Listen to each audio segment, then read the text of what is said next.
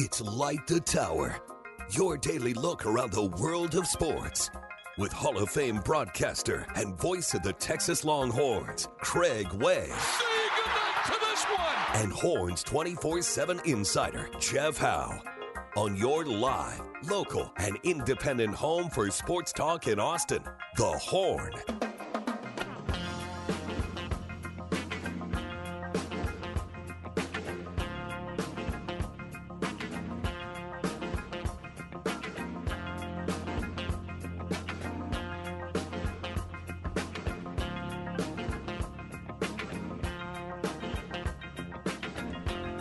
Into the midweek we go. Wednesday's about as midweek as it gets, even if you're one of those people that works through the weekends.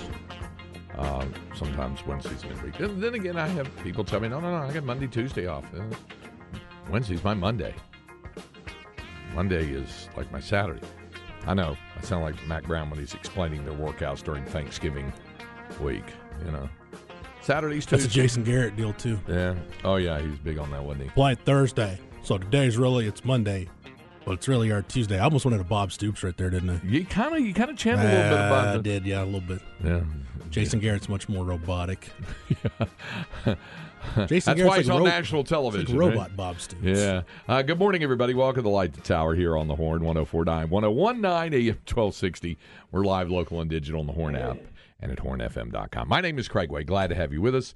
Pleased, as always, to be joined by my co-host, the pride of Northwest Williamson County, proud graduate of Florence High School. Damn straight. And he was known as Highway 79 in his honorable mention all-district offensive lineman days. We're in the purple and white of the Florence Buffaloes. But you know him best for his outstanding work at Horns 24/7, Jeff Howe, who was busily preparing, as I left yesterday, the recording of the Blitz podcast. It's up.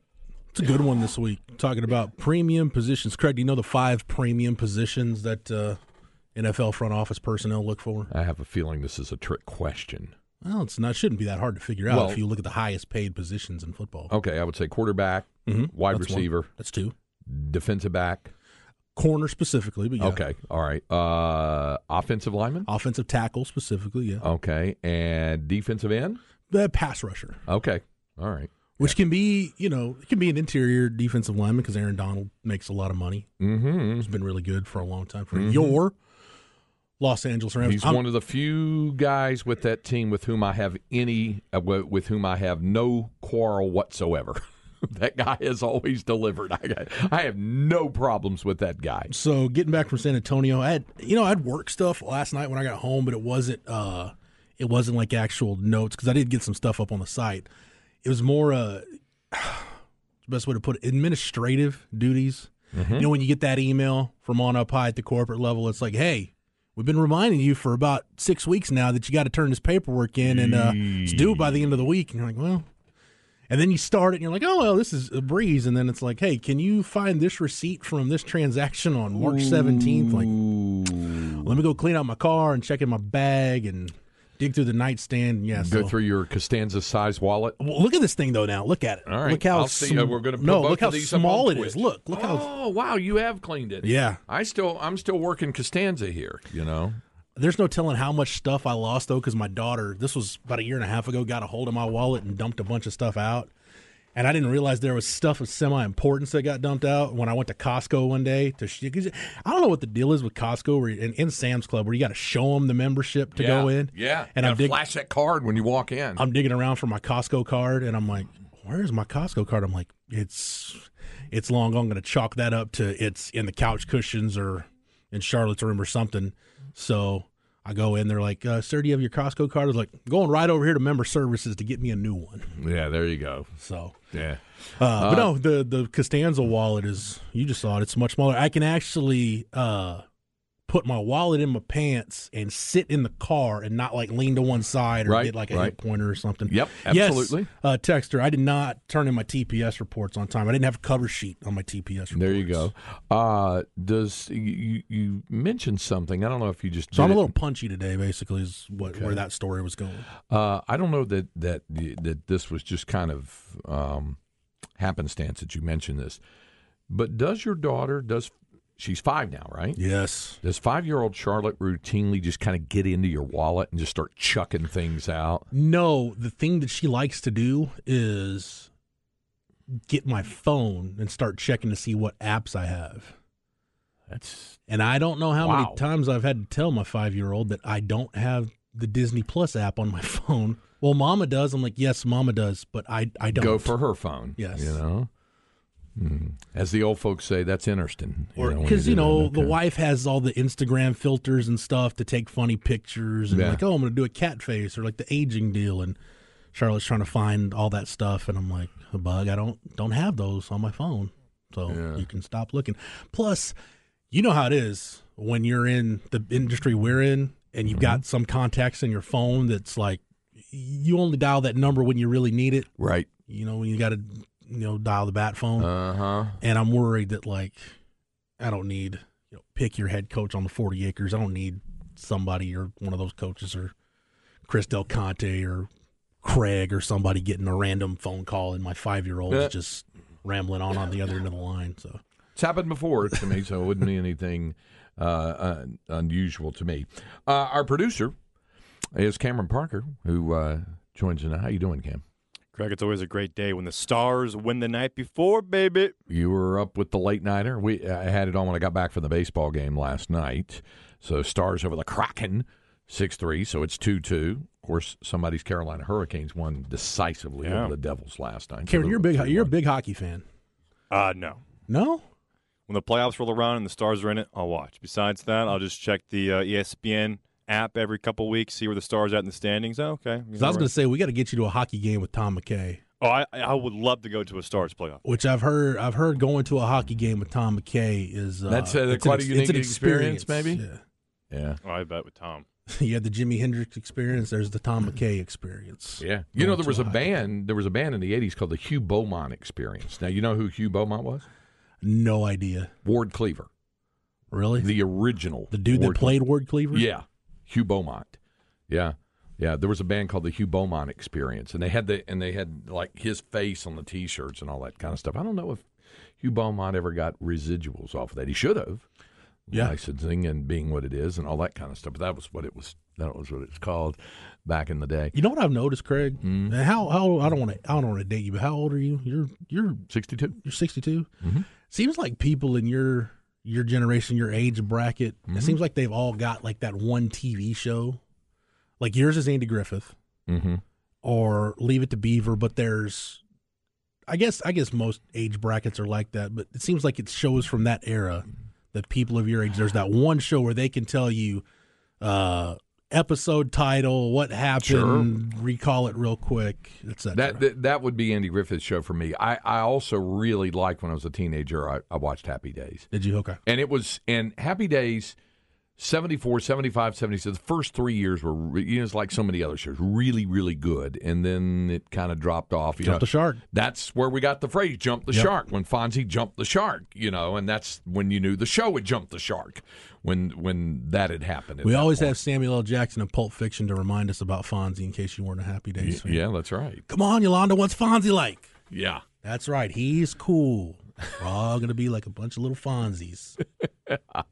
So, and he really was cool in the early days, because there was always that threat that he might beat you up. There was always that kind of thing. He was, and in fact, if you watch the first season of it, there are episodes where he's not wearing a leather jacket. He's just wearing like a type of windbreaker jacket, but he still looks tough in it. Did you ever see the Weezer video that was set in the Happy Days episode? No. For the Weezer video for Buddy Holly? I missed that. Yeah, it's set in a Happy Days episode. We have a Buddy Holly reference coming up in Inconceivable. Do we? Today, yeah. I've got two, we'll call them quick hitters for Inconceivable. Okay, good. I'm glad. I'm always glad when we have a little hobby related, but I'll get into the inconceivable part and what it means. But okay. Yeah. We also have maybe some hope for Jeff with regard to Burger King. No, I'm not going to tease you and say blah, blah, blah. It's not Chicken Whopper. So I'm just going to tell you right now so you won't get any kind of hope. Playing with my palate is like playing with my emotions. I know, and I wasn't trying to do that. That's why I told you up front in the interest of full disclosure. because as I said on the baseball broadcast last night at one point to Mike Hards, who talked about something I said about, well, for some clarity here, I said, since we're all about transparency here over the last 48 to 72 hours, and he about fell out of the booth laughing. But no, that's why I was letting you know that. No, it's the chicken Whopper's not back. You're going to have to go to Dubai to get it, I think, or Yemen or wherever it was. We said you'd have to go. So we got a dispatch from Tom McKay. He says, as far as the Stars go, all of his tickets are occupied through this series. But in his own words, conference finals, you are welcome. Oh, okay. Hey, might have to make that happen. Yeah, I may take you up on that, Tom. Yeah, and Dallas or Cedar Park, let me know. I'll have a seat for you. So yeah, I'm sure. Tom, I may take you up on that. We may roll over and see those Texas Stars over there. Yeah. I was a season ticket holder for a time on the Texas Stars, on the old Texas. The first 3 years, I think. Yeah. Did you have a Round Rock Express season tickets at one point? Were you an Express season ticket holder? I was not an Express season ticket holder. However, the first year I worked on the broadcast, on selected broadcast with Mike Capps, and 1 year. It was the year 2001 when they had the AA All-Star game there. My late wife worked in, the rail yard? What the name of the the rail yard. Yeah, the gift shop. She worked there. We talk about the Tom McKay experience. If you've ever been in that Round Rock Express press box, there's the Mike Capps experience. Yes, there is. Some of us have been privy to. Yeah, absolutely. So, I worked some games with Cappy that year. So did Keith Moreland work several as well. So, yeah, it was fun back in the day. I forget it was like 03 or 04. The Tulsa Drillers had become the Rockies AA affiliate. Mm-hmm. Let's just say Mike Capps wasn't all that thrilled when he found out that right around the time that the Drillers had a chance to win the Texas League first half, that Larry Walker and Preston Wilson just suddenly had to do rehab stints in Tulsa. Boom, there they were. That was a very, very not happy Mike Capps that day. And some Rockies scouts that were there got to know his displeasure with what had happened. Yeah. Here's a good question on the Specs text line, 337-3776, 512-337-3776. Our man CP says, did Mac eat the chicken Whopper when Steve Patterson sent him to Dubai? Was it Aaron Pearsall who all went on that trip? Did Ricky Brown go on that trip? Might have. All right, I'm going to find out. I'm going to go back and do some research. Find out who was on that trip and see if any of them had a chicken Whopper. I don't think they did, though. I don't think. Well, I mean, you talk about fine cuisine. Yeah. It ain't nothing like chicken Whopper. That Longhorn Bear said Yellowstone is about to jump ship. No more Costner. So yeah. So we'll see about that. Oh, hey, Cam, can I get a breaking news sounder real quick? How about that? Here we go. We're starting at 10:15 in the morning. We jump right in to breaking news there. Well, Texas basketball news, and we'll talk Longhorn basketball. We'll hear from Rodney Terry. We'll hear from Sark. We'll even hear from Vic Schaefer throughout the show. But Kendall Weaver has signed his athletic scholarship agreement, so he's officially a member of the Texas basketball That's Kendall program. with a CH. And you'll see it, Craig. Look, right here. Thank you, Scott McConnell, for the pronunciation, in case anybody wants to question me or wonder where it is. Kendall. Yeah, Kendall not Weaver. Kendall. It's Kendall. Yes, absolutely. I saw an interview that he did when he was in high school, and the interviewer kept calling him Chendall, and you could almost see his face. Like, it's almost like that. I want to correct her, but this interview's going good, so I'm just gonna let it slide. It's kind of like that's how Sam was with the Ellinger thing. Yeah, because I remember asking him. Sam was a sophomore or a junior, and I said, Sam, what's the correct pronunciation of your last name? He's like, people mispronounce it all the time. I'm like, well, it's your name. You should want the correct pronunciation. He's like, okay, it's Ellinger. I'm like, thank you. It's Ellinger from now on. I told you the best ever experience I had with that, with a name pronounced or different things. When Chastity Fizzell played for Texas, the whole deal where Chaz told me point blank, it's Fizzell, and then out to a tournament in Las Vegas, and John Medani was subbing for me out there, and he referred to as Fuzzle a couple of times, and I checked. Oh, John, I said, why are you calling her Fuzzle? She said, because I was told by the then women's basketball SID that was how it's pronounced. I said, well, she told me this. And he said, yeah, apparently the dad said, hey. I said, okay, that doesn't make sense. They got back home, and I walk up to Chaz, and I said, hey, Chaz, tell me again how you pronounce it. And she goes, well, I told you, it's Fizzell. I said, yeah, but John was subbing for me out in Vegas, a tournament, and he called you Fuzzle. And she goes, did my dad say that again? Because he can say it however he wants. My name is Fazell.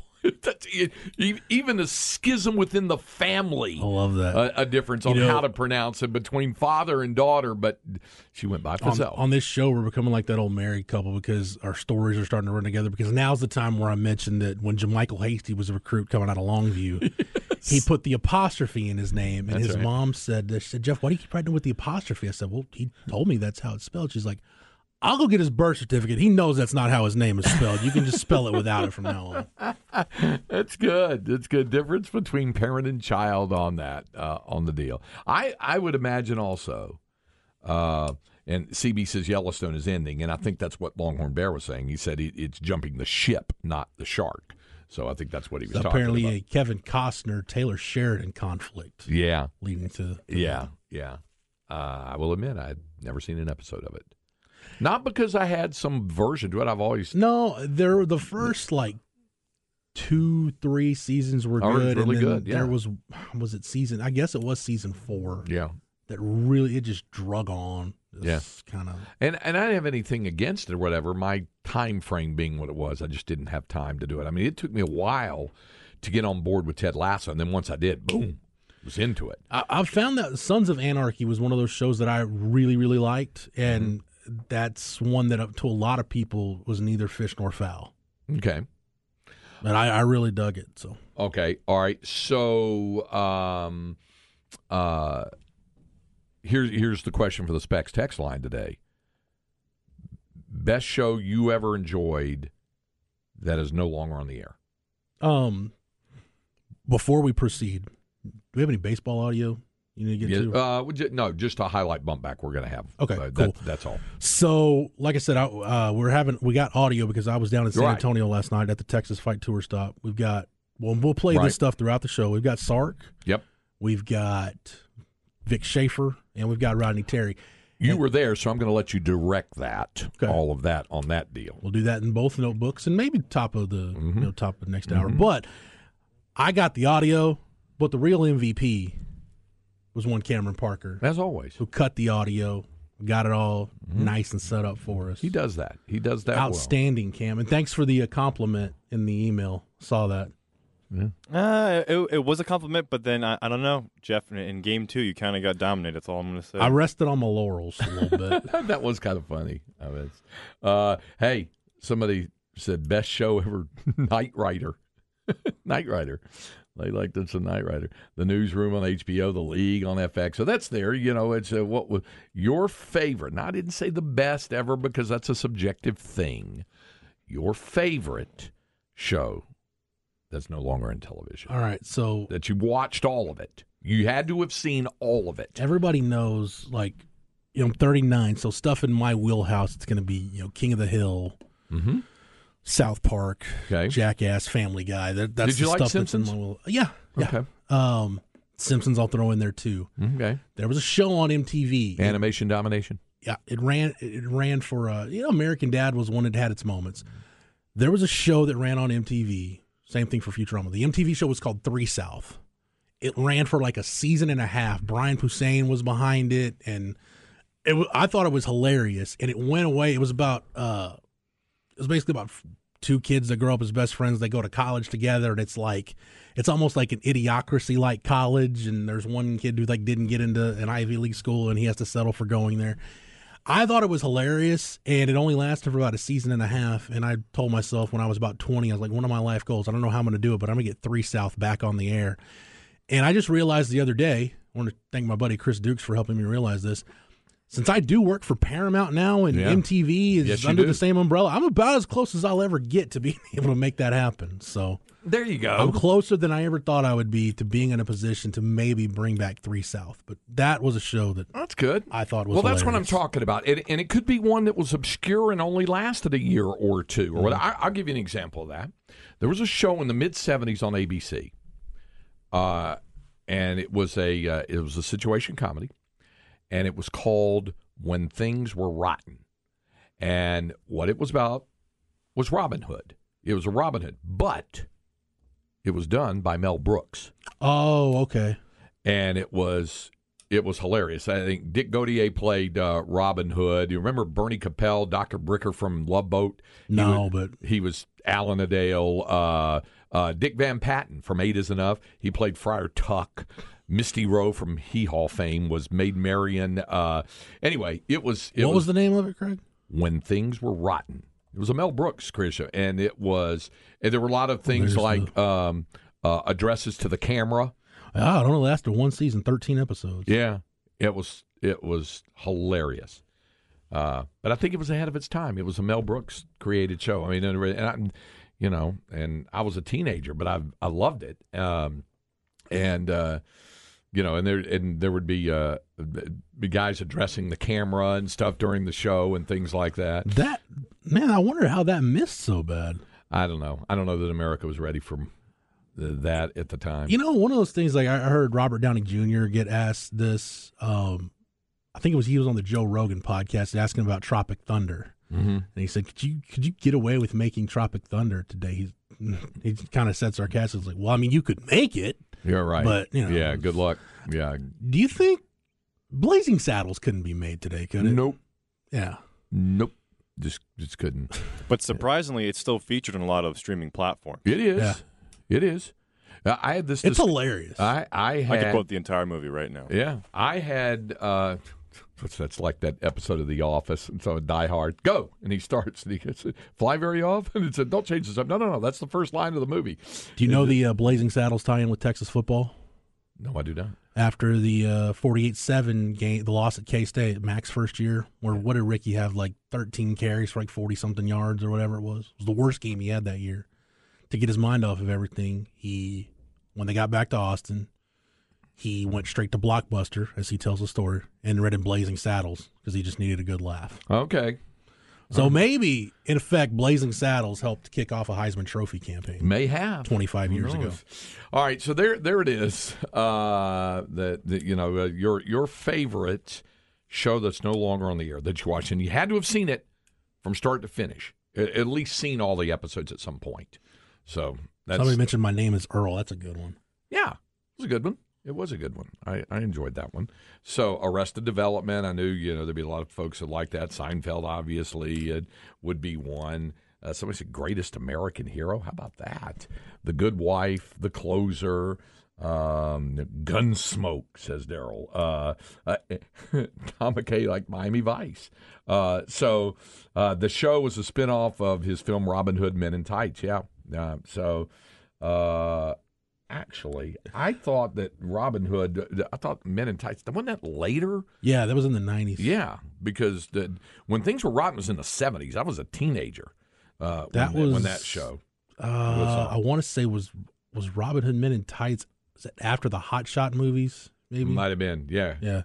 Yeah. By the way, Gunsmoke, that's how I know my in-laws have been using my Paramount Plus account. When I go to Paramount Plus, I'm like, oh, somebody just ran through 18 episodes of Gunsmoke since the last time I used this thing. There you go. Nice. Parks and Rec, Third Rock. Somebody else points out All in the Family couldn't be made today. Yeah, I was having that discussion with somebody the other day. Breaking Bad, White Shadow, The Fall Guy. So anyway, there it is. All right, favorite show that's no longer on the air. You had to have seen it all. InfoWars Live. Okay. All right. Okay. Turbo Teen. Friends. The Specs text line is the gift that keeps on giving. It always does. Coach. Yeah, absolutely. What a great show Coach was. It was. All right. We have our Longhorn Notebook coming up. We have Inconceivable this hour. So lots to get to as we continue with Light the Tower here on the Horn, 104.9, 101.9, AM 1260. We're live, local, and digital on the Horn app and at hornfm.com. Light the Tower.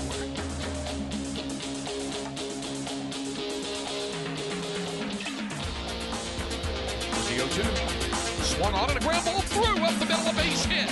It'll score 2 runs. Racing over to third base is Thomas. The streak continues. 27 in a row and counting for Dylan Campbell.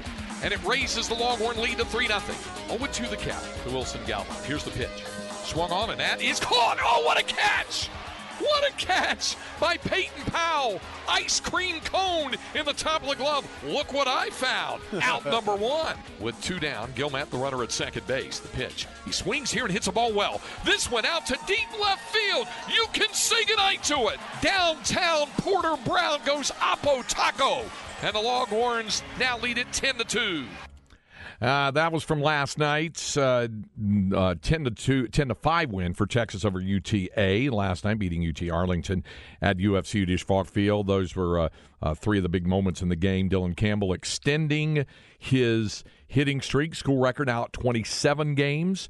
Yet Peyton Powell had a nice game, a couple of big hits, and then really made some nice plays in the field, including, just climbing the ladder and ice cream coning a line drive shot in the 6th inning from Wilson Galvan. And then in the 8th, Porter Brown, and I said Oppo Taco, he goes the opposite way, and he just crushed it. You know the dimensions as well as anyone, Jeff, when it clears the fence, bounces on the street, and lands up there in the grass. Opposite field shot. So he crushed it. Longhorns with the win. They're now 33-17. Game 1 of the 6-game homestand, final 7-game homestand in the books.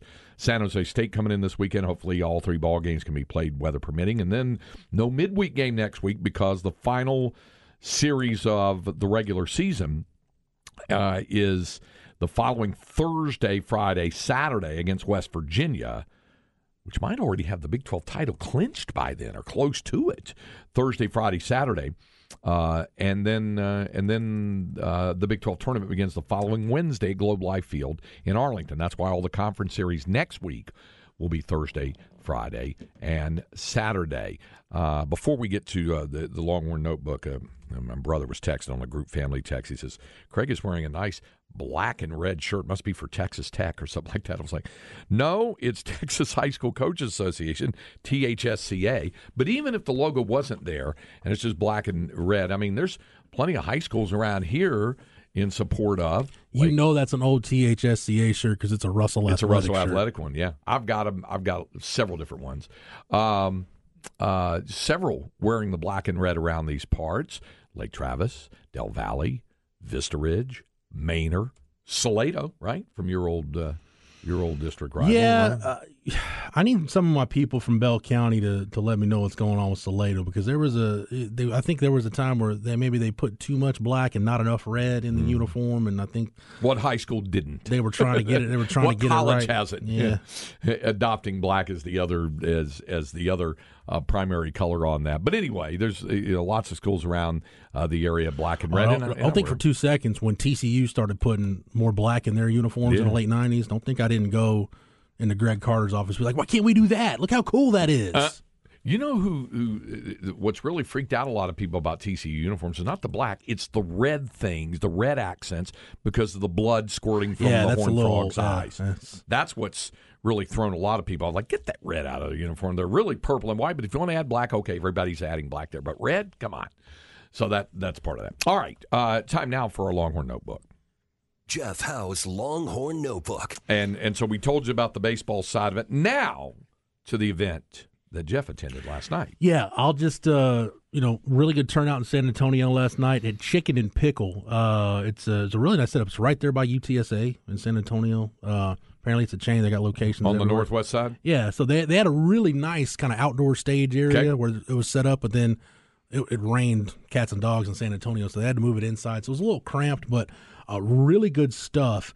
And for those that don't know, this is kind of one of those. It's almost like the Texas Exes puts this on. It's almost like an off-season pep rally just to get everybody excited about what's going on. We're on the football season's coming up. I actually, though, as pumped up as people were to hear Sark, RT got the longest ovation. Nice. Kind of for what the basketball team did, and I thought Lowell Galindo did a really good job of introducing RT as finally the head coach. And you've been around Vic Schaefer at a lot of these deals. Vic is he holds court at these things. That he does. So really fun night, a lot of good information. I'll tell you what, Cam, let's work backwards. So we'll start with Coach Schaefer, and then we'll go to RT, and then we'll finish with Sark. I do want to let's go ahead and go to cut 3, Cam. This is going to be Vic Schaefer on not losing anybody to any of his stars to the portal. They did lose one to the portal, but all the key players from last season are coming back. You'll get Aaliyah Moore back and Gisela Maul. And by the way, we'll get an injury update on those two young ladies coming up next. But this is Vic, just kind of the portal and then kind of an early outlook for next season.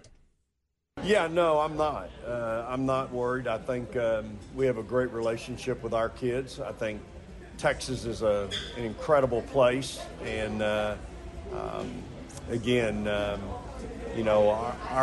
kids, I think, are committed to our program. We're certainly committed to them, and so it's every place is unique and different, but that's exactly why Texas is a unique and special place as well. And again, I give my staff a lot of credit, but I think our kids know the value and know how committed we are to them. And again, I think we're close. Look, you know the numbers better than anybody standing in this circle, Danny. How many players missed games for us this past season? How many starters we lost? And yet we still were able to win 26 games and win a Big 12 championship. So I think if we can get some people healthy, I think we've got a chance to really do something special at the University of Texas. All right, now real quick, let's get to the injury update. By the way, the Danny was Danny Davis, yes, the Statesman, right? Who covers Texas women's basketball for the Statesman. Shout out to Danny. I asked Vic about timelines for Gisela Maul, who enrolled early while she was going through her ACL rehab, and then Aaliyah Moore. Was that November, December, Craig? It was right before Christmas when she got injured, right? Yep. I asked Vic on the timeline for both of those young ladies to get back on the court. Yeah, Gisela looks good, and she's pretty much cleared and good to go. But doesn't have to be cleared right now because obviously we can be careful with her. She's at 12 months, and she looks good. She looked good to me in individual workouts back in the spring. Amo is coming along good in her recovery. But, again, you got to put the timeline together for her. She'll be at basically 9 months, I think, when we start workouts in September. And it'll be at 10 months or 11 months when we start the season. So it might be January before she's really full go and confident, but that's okay.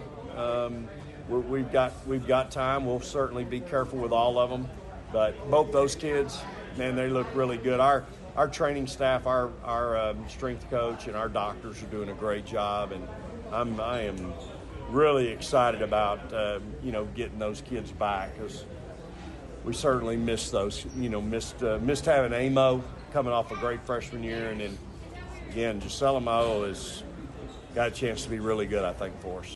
All right, so we'll hear from Vic Schaefer again next hour, specifically on the transfer portal. This is the first time we've had a chance to ask Rodney Terry about Max Abmas and Caden Shedrick. So, Cam, we'll just go back-to-back here. Cut 3 is just his overview of what those two guys bring to the table, and then we cut 4, Cam. I asked RT specifically Caden Shedrick now that because I don't know if anybody's looked at the metrics, and I think the eye test will tell you enough. Virginia was quite literally the slowest team in terms of pace in college basketball. So playing at a higher tempo. By the way, I don't know if you realize this. To say they walked the ball up before would be to suggest they were up tempo. Pretty much.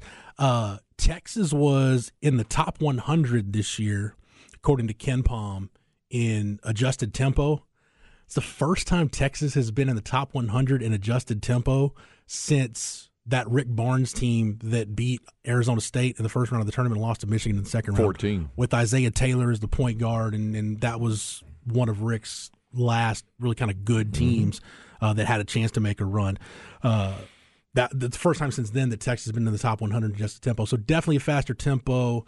We'll see how the athleticism plays. But this is Rodney Terry here back-to-back talking about Max Abmas, Caden Shedrick, and then a little bit more on Shedrick. They were really at the top of the list in terms of portal guys for us. Max is just one of those kids that he's a winner.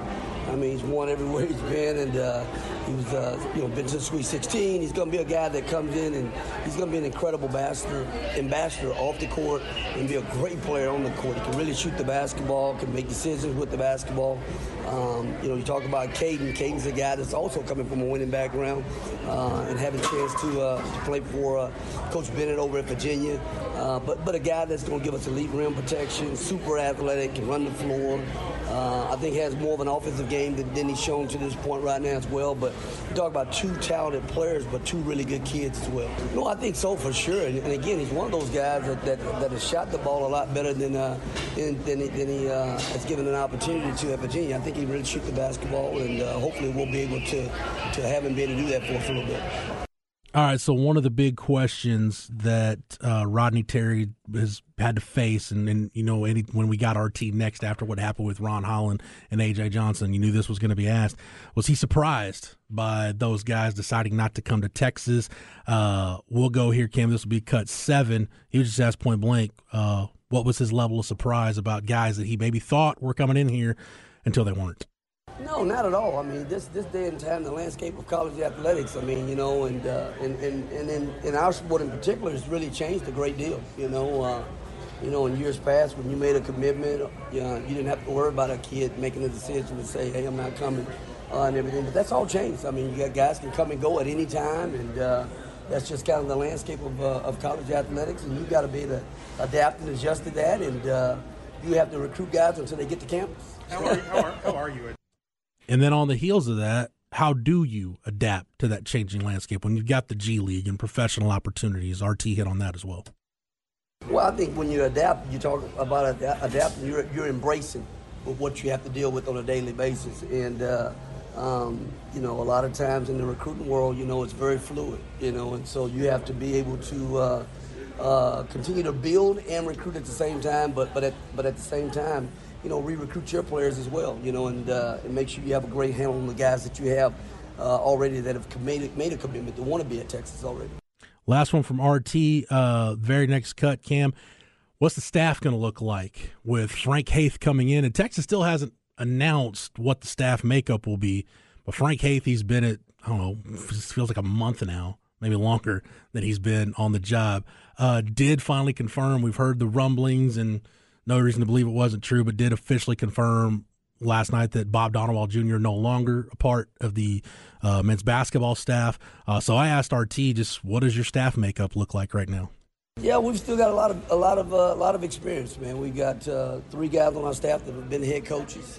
And Steve McClain. Steve's Sweet 16 coach at Wyoming. Frank Haith, has had success in the tournament as a head coach as well. Chris Ogden, head coach. Brandon Chappelle is coming in as coming back with us. He's been with us for a year already, and those were the guys that we have right now in the trenches right now, and a good group of coaches that have a wealth of experience.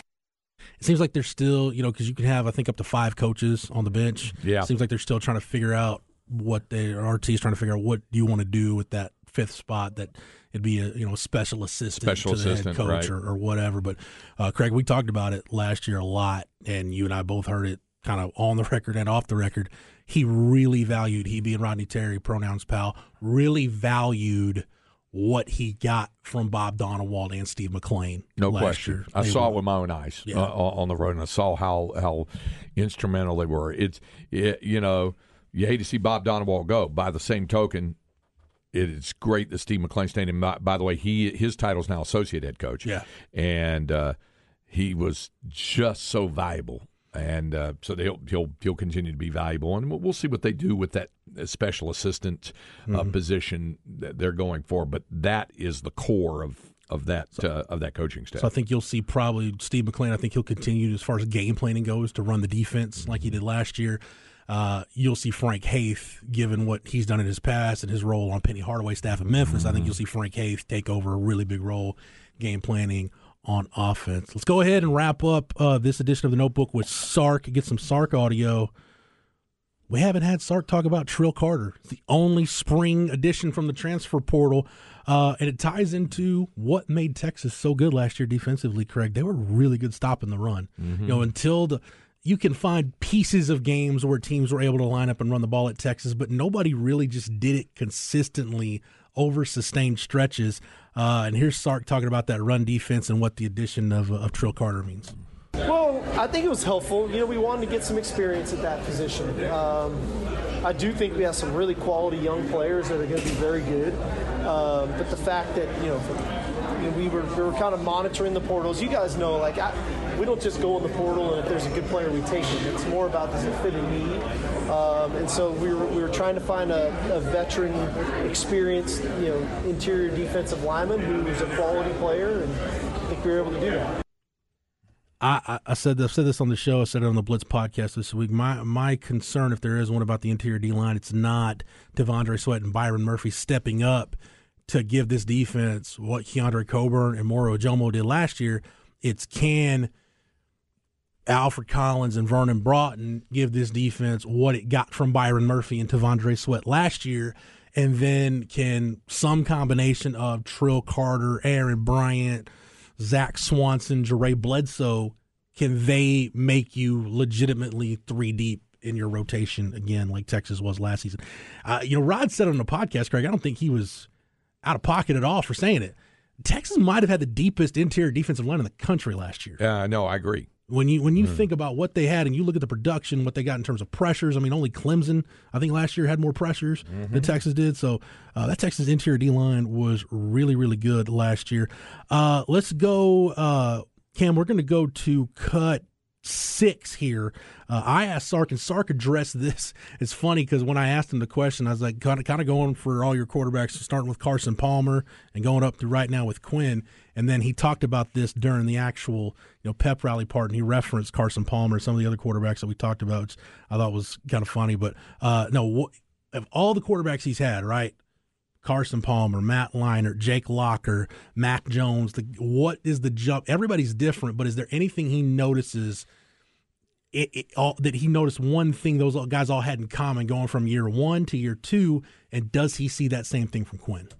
Well, I think the biggest thing is confidence in the system and in themselves, right? Year 1 in our system is there's a lot of moving parts, and I think they can look really, really good in year 1 at times, especially when the primary reads are there and we call it right and we get that ideal coverage and the first or second guy in the progression is there to make those plays. The challenge is when those aren't there and it's not the coverage that we want, and now you're getting into your 3rd, 4th, 5th in your progression. You have to start using your legs. You have to start changing the play. You have to start changing protections. And I think in year 2, there's just such more of a comfort level in getting to those secondary type reads, getting to different plays, making those plays under duress because you can anticipate where people are going to be. And I think that's where Quinn's at. I was talking about that earlier today, that I just feel like there's a real sense of confidence. I was joking with him during spring ball after one of the scrimmages. I said, how different was this year compared to last? And he kind of laughed. He goes, man, last year I felt like I was just surviving in spring ball. It was practice number 7 or whatever it was in a new system. Now he's had all of last year and winter conditioning, and now I just think there's a sense of comfort, and now it's more about having that rapport with the guys around him and knowing what the types of players that they are. I think we saw that from Quinn, Craig. I think you saw during the spring game the confidence. We heard all spring that with Quinn it was confidence, and I think that gives you a little insight to what Arch Manning was going through this spring, where we saw Casey and Hudson go through it that first spring. We saw Quinn go through it last year, and Arch, you just kind of look at him, it's almost like dude's just trying to keep his head above water, because Sark doesn't spoon feed his quarterbacks the offense. They get the full dose of it, and you got to digest it, and you just kind of keep rolling every day. And at some point, you'll be able to come up for air. Open that mouth. Here comes the fire hose. Just shoveling it in there. It's like Homer Simpson feeding you with a bulldozer or something. And then one more cut from Sark. Craig, this might be the best news we've heard from Sark in a while. All those guys that missed spring ball, missed the spring game with injuries. Yeah. DJ Campbell coming off of surgery, Connor Robertson, Cole Hudson, Jalen Catalon, surgery guys. What's the prognosis for those guys? Isaiah Nair, another one of those guys. What's the prognosis for those guys when everybody comes back in June for summer workouts? Couldn't get a better update from Sark than the one we got. I think every guy, when we come back, for June and July, I feel really confident is going to be participating. I'm sure we'll have a couple guys to be somewhat limited still. I think about even like a Jalen Gilbo, just kind of where he's at from that type of a surgery. But we won't have anybody that is out, which is a positive thing. A lot of times you can come out of spring ball with some pretty serious injuries. We didn't have any of those, so I do feel confident that we'll have a full allotment of our team that they can get back into the fold with us, but continue their rehab and really be ready to go for August. We've seen springs go really wrong here. We've seen times where things, and you knock on wood because that injury bug can bite you at any time, but really because Catalon, Connor Robertson, Cole Hudson, those were post-season surgeries. Even Jalen Catalon, his was last fall. Right.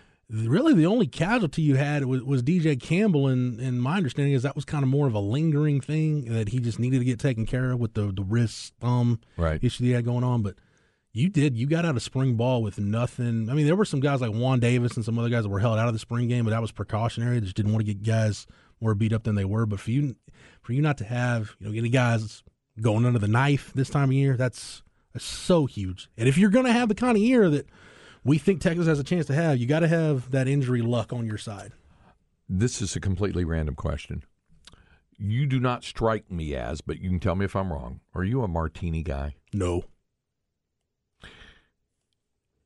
Cam, play that cut again. It sounds like somebody has ordered a martini in the background. Oh yeah, we were upstairs. We're in the upstairs portion. Yeah, of this where there's a restaurant. bar. Yeah, there's a bar.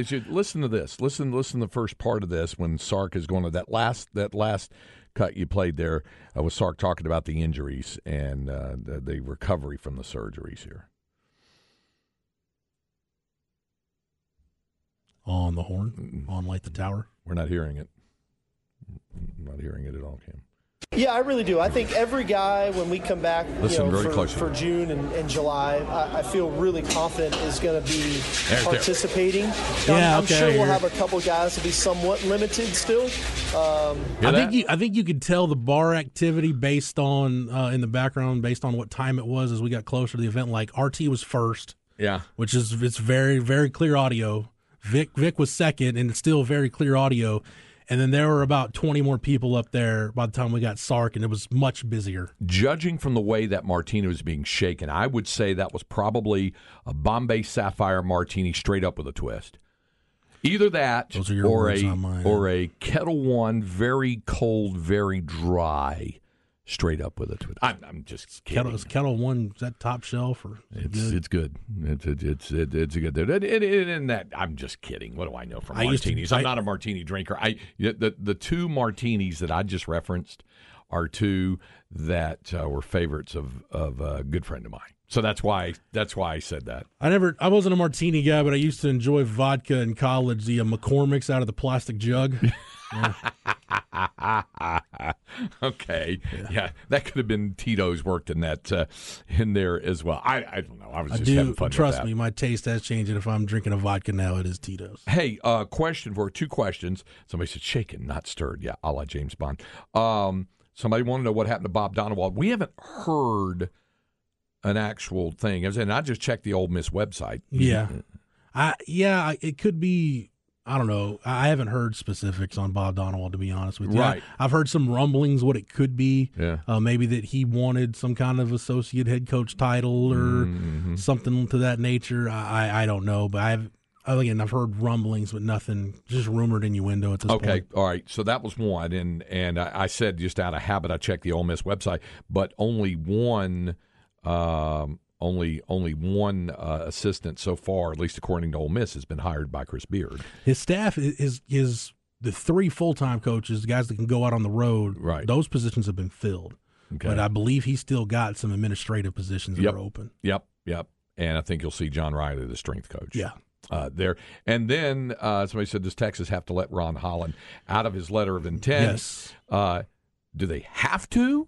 They don't have to. But it's been, Craig, the only one I can think of, and they just let it lapse, was the whole Devontae Lampkin deal. Yeah. Because rather than turning OU in for tampering, that was Right. their way of not turning OU in for tampering, was just let him wait it out. Yeah. Until the LOI became non-binding. Yeah, and Ron Holland said Texas continues to be at or near the top of the list for what that's worth, the lip service that provides.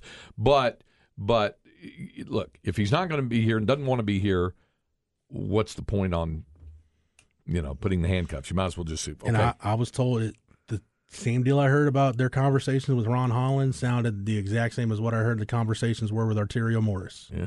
Which is, hey, we're not going to, we've kind of made all the assurances that we can that what, this place can do for you, and no hard feelings. But if, you and those around you feel like that's not enough, then, hey, we understand. Free to go. We'll let you go wherever you feel you need to go. Yep. So there it is.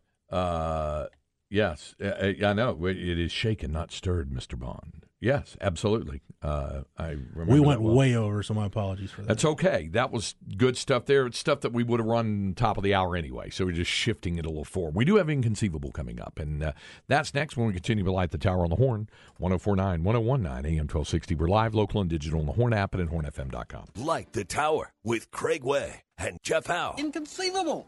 Inconceivable. Inconceivable. Inconceivable. You keep using the word. I don't think it means what you think it means. Jeff is going to lead us off with Inconceivable because you said you got an item or two, huh? Yeah, it's sports card hobby related. So there's a product that's getting ready to come out. Okay. It's called Bowman University, their Bowman University line. It's Bowman University Inception is what the product is called. They do it for baseball too. It's Bowman Inception if you're a baseball fan. Here's why I'm mentioning this. There are going to be 2 autographs in this product that I think we're going to see set sports card records probably for a non-professional athlete's card in terms of their amateur card. Caitlin Clark from Iowa is going to have autographed cards in this, and I know people might be joking like, "Oh, Caitlin Clark." No, go look how popular she is on social media. But these will be, Craig. This product will include the first pack-pulled autograph. Yeah. Of Victor Wembanyama is going to be in Bowman U Inception. And when those things get pulled, they will go. We'll be talking about it again in this segment because those things will go for a massive amount of money. I dare say. I'm sure it probably will be. Okay. And I forgot what the other one I had was. Oh, right. well, yeah, I forgot what the other one I had was. Okay. So I think of it, I'll bring it back up. All I right. got too tied up looking at audio. Yeah. Going through audio. All right. Now, again, I apologize to you in advance. I did not mean to make you think that the Chicken Whopper was returning because it is not. Not that I know of. I think it's only available in Dubai. And by the way, CB tweeted Ricky Brown was on that trip, so I'm gonna shoot Ricky a message whenever we're done here. I have a conference call with him tomorrow. Do you really? The NFF Scholar Athlete Football Banquet is Sunday. Yeah. So I will. I'll ask him on that. Need you to do some chicken Whopper recon. Now here's why I didn't. Here's why I went this route. Didn't mean to.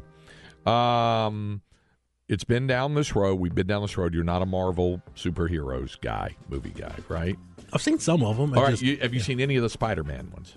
Yeah, but I lose track of like who did what and who. Yeah, but right. Yes. Okay. Yes. All right. So with Spider-Man Across the Spider-Verse swinging into theaters on June 2nd, Burger King is offering a Red Whopper inspired by Miles Morales' suit from May 15th through June 21st. So it's a Red Whopper for Spider-Man Across the Universe there. And I didn't mean to mislead you. I was just say, hey, there's some Burger King news, and that's what happened with that.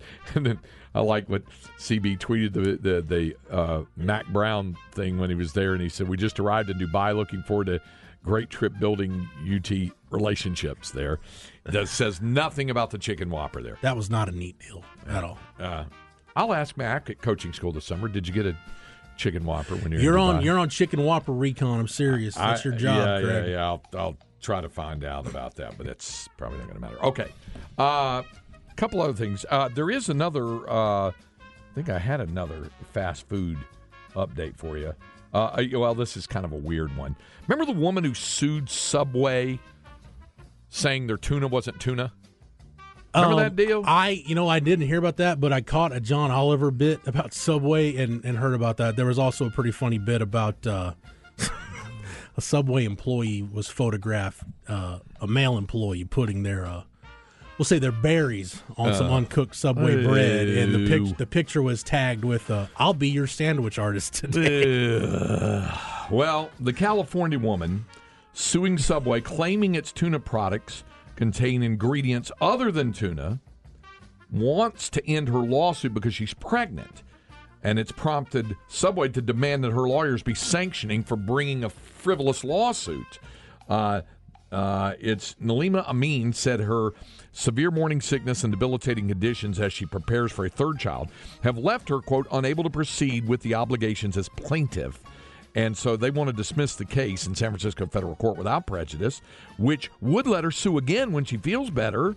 But in a filing a couple of days ago, Subway said the excuse flunked the straight face test, and her lawyers likely realized it simply would not pay the windfall. It would not simply pay the windfall settlement they hope to get by constructing a high-profile shakedown. So, do you know? You know what else I learned about Subway in that John Oliver segment? What's that? That apparently the Supreme Court in Ireland had a case brought before it challenging that Subway's bread could not be called bread because it contained too much sugar. Oh, yeah, I think I heard that. Yeah. Okay. Yeah. Look, I'm not knocking Subway because I'll eat Subway. It's not beneath me by any means. Yeah. But doesn't that make you question your food choice when somebody takes you to court and it ends up in court that your tuna isn't really tuna and your bread isn't really bread? Yeah, it makes you wonder anyway. It's funny. I just happened to have a tuna sub yesterday, but it was from Jimmy John's on the way over to the ballpark. Did you get it freaky fast? Yes, I did. It was. After I had all kinds of difficulties with the app, but I showed it to them in there, and they were like, all right, we'll make this good, blah, blah, blah. And then they did it freaky fast. Dude, so, yeah. A lot of Mac Brown references. Wasn't Mac a big fan of Jimmy John's? Mac and I had lunch with Bill Little several times at that same Jimmy John's location over on Red River. Yeah. So, we'd done that. I think about them from time to time. Okay, got a couple of notes. These are actually related to the team I root for in baseball, the Dodgers. It's weird. I don't know if you heard about this. Noah Syndergaard, who's had a rough start to pitching for LA this year, had to leave the game against the Brewers after one inning last night, what was called a cut in his index finger. So you say, okay, well, he's got a cut in his finger. Now, they say it looks like a divot. It's like really gross and freaky and all kinds of stuff, and they couldn't stop it from bleeding. They said it looked more like a divot. So large was the chunk, their words, chunk of flesh missing from the fingertip of his right hand. Was it just like a hole, or was it? Yeah. Okay, I've heard about this happening. Flea from the Red Hot Chili Peppers. Same thing. Playing the bass, doing the slap bass that Flea does.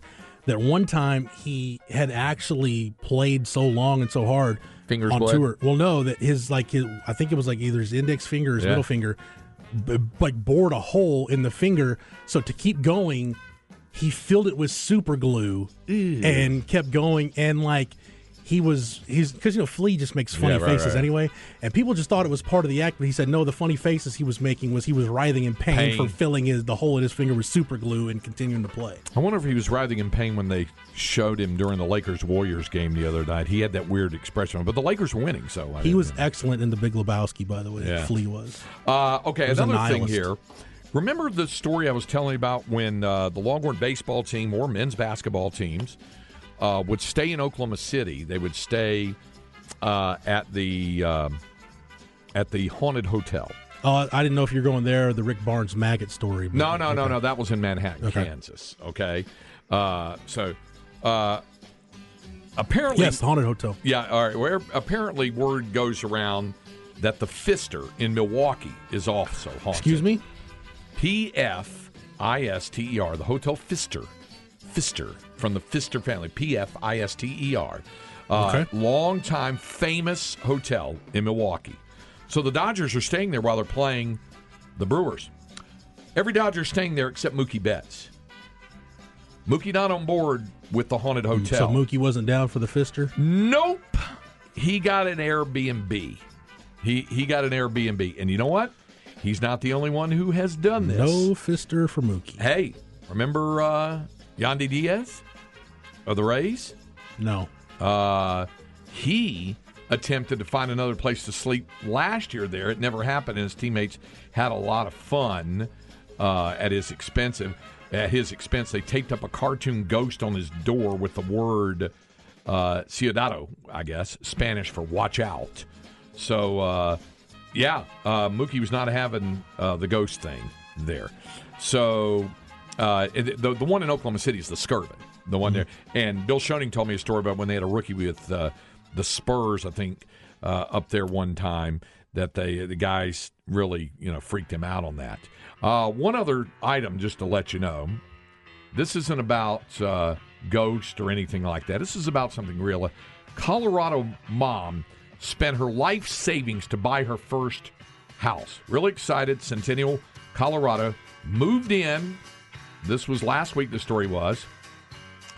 And just a few days out, she found 10 snakes living in the walls of her garage. Yeah, somebody sent this to me last week. I've been thinking about it ever since. She found the first snake coiled up next to the door in a crevice in the wall.